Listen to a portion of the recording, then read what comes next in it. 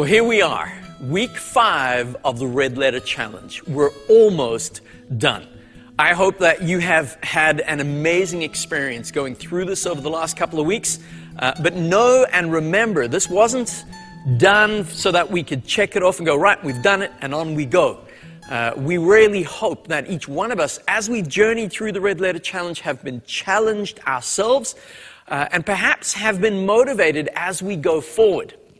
And with that idea of going forward and being like Christ and putting the words of Christ into practice, it's only fitting that our final theme is going. And that's what we're going to look at today as we go through Scripture and as we go through the challenge that will come into this final week. And then hopefully, and I'm looking forward to next week, as we share testimonies together of what has happened in each one of us and through us over these last few weeks.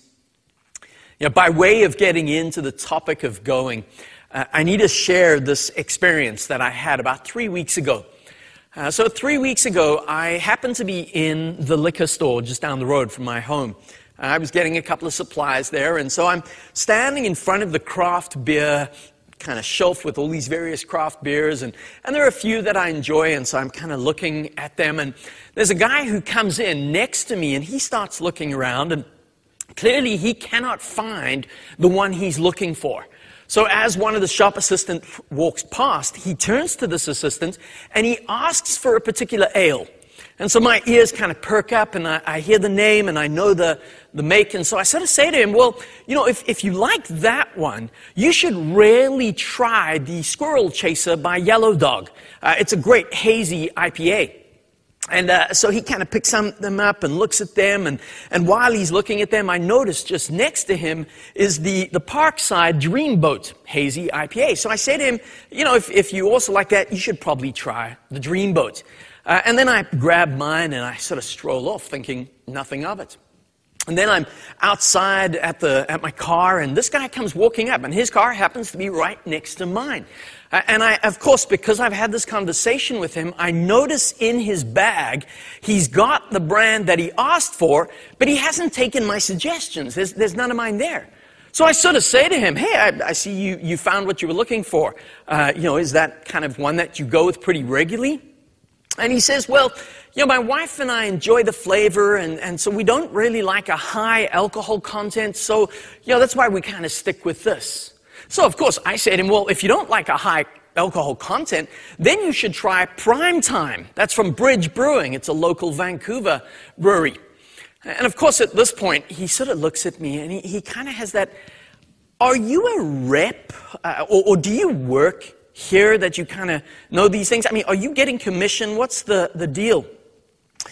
And now I kind of realize, well, now I've just got to be honest with this guy. And I sort of look at him and I go, well, truth be told, I'm a Baptist pastor. And of course, this guy just packs out laughing because, you know, how many Baptist pastors are giving beer advice in the liquor store? But isn't that natural and normal? I mean, if I've experienced something and I enjoy something, surely I'm going to tell somebody else about it. You know, we all do that. We might have a great experience at a particular restaurant, and we'll tell our friends, hey, you've really got to try this place. The food or the vibe or the waiters and the staff, it's just an excellent place. And maybe not a restaurant. Maybe we might say, well, if you're looking for service in your vehicle, well, then you got to try this place. You know, they're knowledgeable and they don't try and rip you off. It's a great place. You got to go there. Or we might say, well, I'm looking for a dentist. And of course, when we talk about dentists, the first thing on the checklist is pain-free. And so we'll go, well, hey, you got to try this dentist. You know, they're great. They know what they're talking about, and they don't leave you in pain the whole way through. So we all do this. We all share based on our experience, and we share based on what we know, and we share based on something that's impacted us or something that maybe means something to us. In fact, we all are so ready to share experiences we've had in so many things. It's one of the reasons that I won't go anywhere without first checking out the Google reviews. I want to know, well, what have people experienced? How have people found this place? How have people found this service or whatever it might be? Because we talk about what we know, we talk about what's impacted us, we talk about what's influenced us, and we talk about what we're passionate about. Yeah, it was Francis of Assisi who said, "Preach the gospel, and if necessary, use words." And of course, the point that Francis of Assisi was making is that our actions, our lives, should match our words. And the point he was making is for disciples, for those in Christ, if we claim to be in Christ, well then it shouldn't just be our words, it should be our deeds that go along together and that kind of help that gospel message. And of course, what Francis was saying here is not that we should not speak. He's not saying that the words are unimportant. They need to match up. And so we need to use both our words and our actions. We need to be able to proclaim the gospel through word and through deed. And just as I was prepared to, I know it's an extroverted thing, some of you are just kind of horrified that I would talk to a random stranger in a liquor store, but just as I was prepared to share something that I knew, so too, when it comes to being in Christ, we're called to share what we know, share of our experience. You know, over these last couple of weeks, as we've journeyed through this Red Letter Challenge, we started all the way in the beginning with that whole idea of being in Christ. It's that image from John 15 where Jesus says, "I am the vine, you are the branches. Apart from me, you can do nothing." And there's that visual picture of producing fruit. We only produce fruit, or a branch only produces fruit when it's connected to the vine. As it grows, as it finds its life coming out of the vine. And so you and I, we're invited to be with Christ, to spend time in the presence of our Lord, to spend time being. But we don't end there. We don't just simply be with Jesus. The idea of fruit implies there's something that comes thereafter. And then after our being week, we looked at the whole idea of forgiving. And the fact that we are forgiven in Christ. And just as we are forgiven in Christ, so too we go out and we forgive others.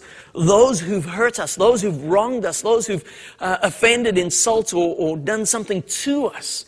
Just as we've received forgiveness, so we practice and extend forgiveness. And then we kind of went into the third week with those two as our foundation of being and forgiving. And the third week was all about serving others, because the point is God has prepared good works for each one of us to do. And those works are all about serving the world, serving those around us.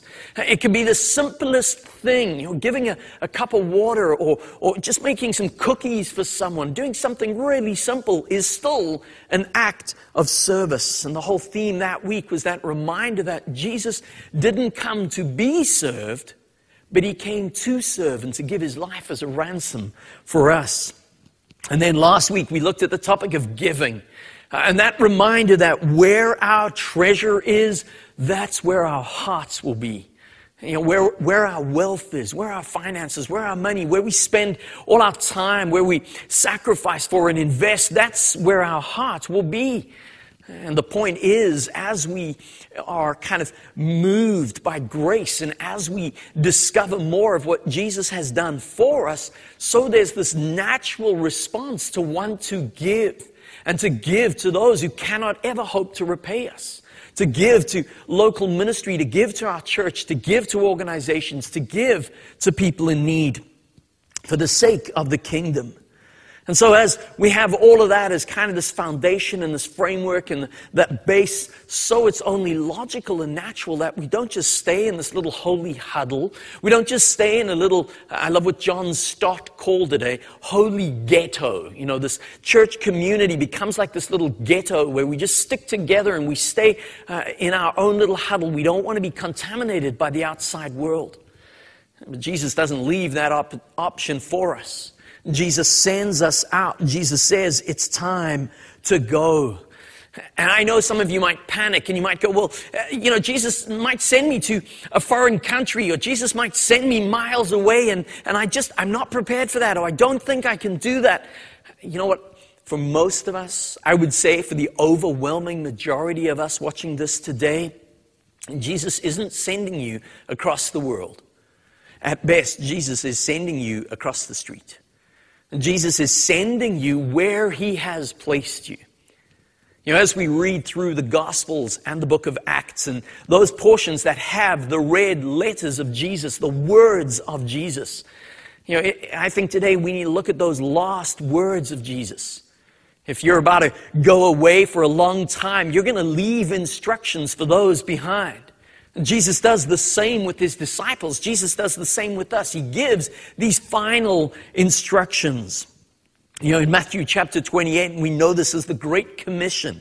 In Matthew 28, verses 19 to 20, Jesus says, "Go and make disciples of all nations, baptizing them in the name of the Father and of the Son and of the Holy Spirit, teaching them to obey everything I have commanded you. And surely I will be with you always to the very end of the age." You know, Mark records similar in Mark chapter 16, verse 15, Jesus' last words. And He says, "Go into all the world and proclaim the gospel to the whole creation."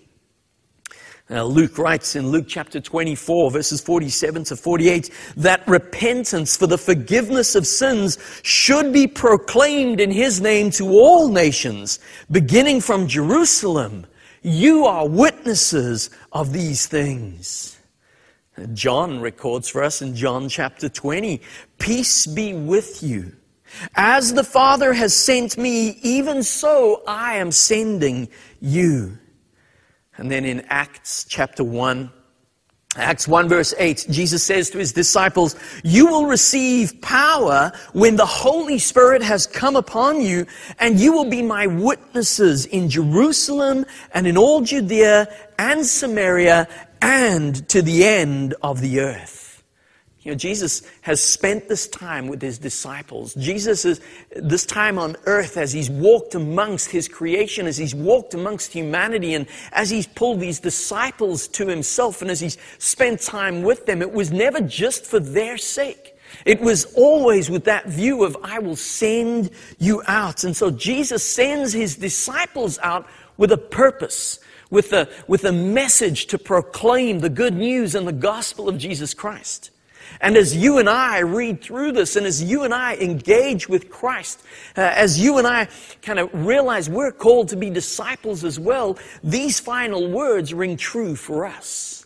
We're called to go, to make disciples, and to testify about Jesus. Now, yes, for many of us, that seems like a daunting task. But you know why it seems like a daunting task? It's because we've overcomplicated it. We've put so much pressure on ourselves. We kind of have this view that, well, for me to say anything, well, I've got to know everything. Now, that might be true if you've got to get up, you know, maybe when you were in school, you had to give up and give a presentation, or maybe when you worked in the corporate environment, you had to give a presentation. And it's only human nature when we get up to speak on a topic, we want to know as much as we possibly can about that topic. We want to be able to speak with authority into and about that topic. And sadly, we've done the same in this idea of sharing, of testifying, of being a witness to Jesus. We think we need to be able to answer every single question.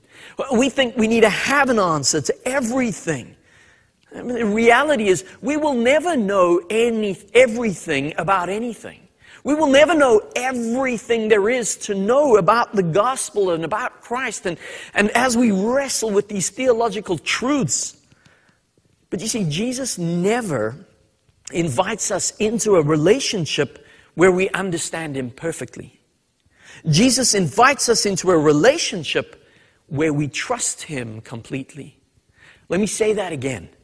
Jesus never invites us into a relationship where we understand Him perfectly. He invites us into a relationship where we trust Him completely. So what does that look like?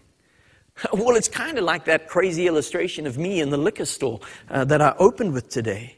And the reality is there are thousands of craft beers on the market out there. I don't know every single one. In fact, if I did know every single one, I would probably need an intervention because there would be a problem. I don't know them all, but I know a few.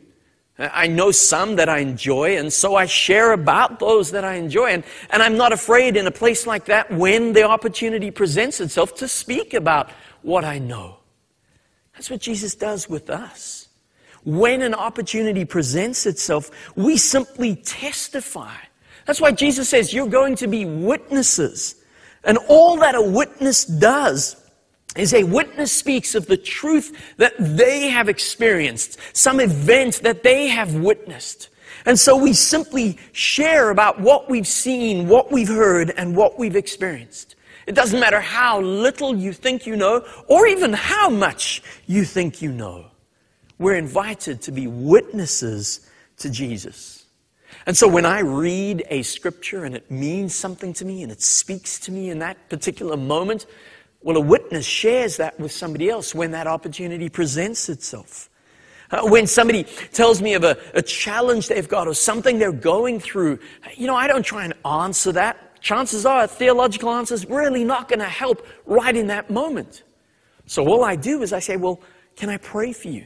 Can I pray about that? And then I go, and that's what I do, because that's what a witness does.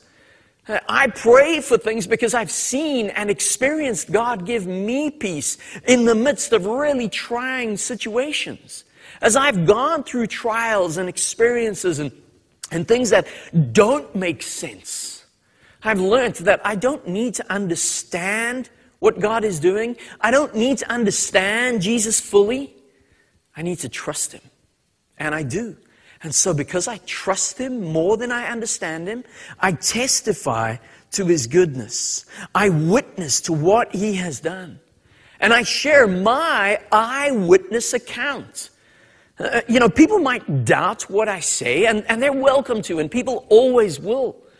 But as much as you might doubt what I say, you cannot take away that it is my eyewitness account to what I believe God is doing through Christ in my life. Don't ever for a moment underestimate the power of an eyewitness account. There are people in prison today who are there not because of the evidence, not because of the fact of the matter. They are there because there was an eyewitness who testified to the account. The sad truth is there are some people in prison today who are there falsely because that eyewitness account was a false witness and they lied. And it's heartbreaking when we see and we read those stories of people who've been in that situation. But they're there because there is power in an eyewitness account. And Jesus calls us to simply be witnesses to what He's done in our lives. Our testimony of Jesus doesn't need to be some deep theological treatise. It doesn't need to be some deep theological defense. It is simply telling the story of what Jesus has done in our lives. Now, I know some of you this morning, or today, might kind of pause and go, well, I can't really think of what Jesus has done in my life. I can't really think of what Jesus has done for me. My friends, can I lovingly rebuke you and say, well, maybe just kind of pause, check your heart, and reflect on the gospel message of what Jesus has ultimately done for us? This is what Paul writes about in Romans, the Apostle Paul, as he writes this letter to the church in Rome. As we journey through the book of Romans, in Romans chapter 3 and verse 10, Paul says, there is no one righteous, not even one. He goes on just a few verses later in Romans 3 verse 23, all have fallen and fall short of the glory of God. And then in Romans 6 verse 23, he says, for the wages of sin is death. And as we read through those couple of verses in those passages, there's this shocking revelation, this shocking truth that there are no good people. We might go to somebody's funeral or a memorial and remember somebody. And of course, we stand up and we want to share the memory of this person. And so somebody will say, well, they were a good person. And I get what they're saying. I understand what they mean by that. And I don't mean to offend anybody's memory. But as I read through Romans, I'm reminded, no, there are no good people. Because even our good deeds are tainted by sin. Even our good deeds are tainted by our own pride or our own selfish desires. And so Paul understands this, and Paul says, no one is good. We all fall well short of the glory of God. What does Paul mean by that? Well, you see, you and I like to compare ourselves to others around us. And so we compare ourselves to, a mass murderer. We compare ourselves to an evil dictator. We compare ourselves to those who've done terrible things. And we go, well, I'm not as bad as that, so I'm good. And Paul goes, no. In relation to God, who is eternally holy, who is perfect, no one meets that requirement. Nobody matches up to that standard. Everyone falls short of the glory of God because everyone sins. Everyone has sinned. And then Paul kind of reminds us, what are the wages of sin? What do we deserve? What should we receive because of our sin? Well, the only thing we should receive is death. But it doesn't end there. I love that same verse, Romans 6, verse 23. Yes, for the wages of sin is death, comma. Paul goes on, but the gift of God is eternal life in Christ Jesus our Lord. We've experienced grace and mercy. You would hopefully have read while we were going through forgiving, the whole idea of grace and mercy. Grace, somebody has said, is God's riches at Christ's expense. You see, grace is getting what we don't deserve. And mercy is not getting what we do deserve. You and I, apart from Christ, we're separated from God in our sin. But we're not left there. Jesus gives mercy and grace to us, and through Christ we receive life. At the very least, this is what I testify to. This is what I act as a witness to. This is what I share with the world around me. This is what I proclaim. I wasn't just a bad person who needed to be made good by Jesus. No, I was a dead person. But now, through Christ, I am alive. And I will be alive forevermore in the presence of God for eternity in that glory, in praise and worship, and just in that presence of God. Thanks be to God for this gift of grace. Satan would try and have us bound. Satan would try and have us headed for death. Yet we have life. And even as I talk about Satan, as he tries to bind us, as he tries to have us head for death, even Satan, Scripture tells us, he's overcome. And how is he overcome? Well, we read in Revelations chapter 12, verse 11, they triumphed over him by the blood of the Lamb and the word of their testimony. You see, when you and I proclaim the gospel story, when you and I share our testimony, when you and I witness to what Christ has done in us and through us, we overcome the works of the evil one. We overcome the work of Satan in people's lives. And while you and I don't ever save someone, that is a gift of grace that Christ does in somebody's life. Even though you and I don't save them, we're part of that journey as we testify to the goodness of God, as we testify to the gospel of Jesus Christ. As we close off and as we conclude, this week, as you go into this week of going, you're going to be challenged to go and to testify. And like I said, don't panic. God's not going to send you across the world. You know what? Even if He does, He'll prepare your heart. And you'll be ready for that. And you'll probably want to go halfway across the world. But like I said right at the beginning, God is more probably going to send you across the aisle, across the room, across the street. God's going to send you to the places He's already put you. There are people in your family who need to hear your witness. There are friends who do life with you who need to hear your witness. There are colleagues with whom you work who need to hear your witness. Wherever you are is an opportunity and a place to go and to testify about the goodness of God through the grace of Jesus Christ. This isn't a scary, daunting task. This is a joyful task, because as we do it, as we see that light come on proverbially, as we see people engage with the risen, living Jesus Christ, so we join with their testimony and their eyewitness account of what Jesus has done in them and through them. As you go out into this week, may you go renewed and empowered by the Holy Spirit, not to do incredibly huge, scary, audacious things, but to go and simply witness and testify to Jesus Christ. He will receive glory, and He will do what only He can do. May the Lord bless you as you journey together with your group and as you go through this by the power of the Holy Spirit. Father God, we thank you. Jesus, we marvel at this gift of grace.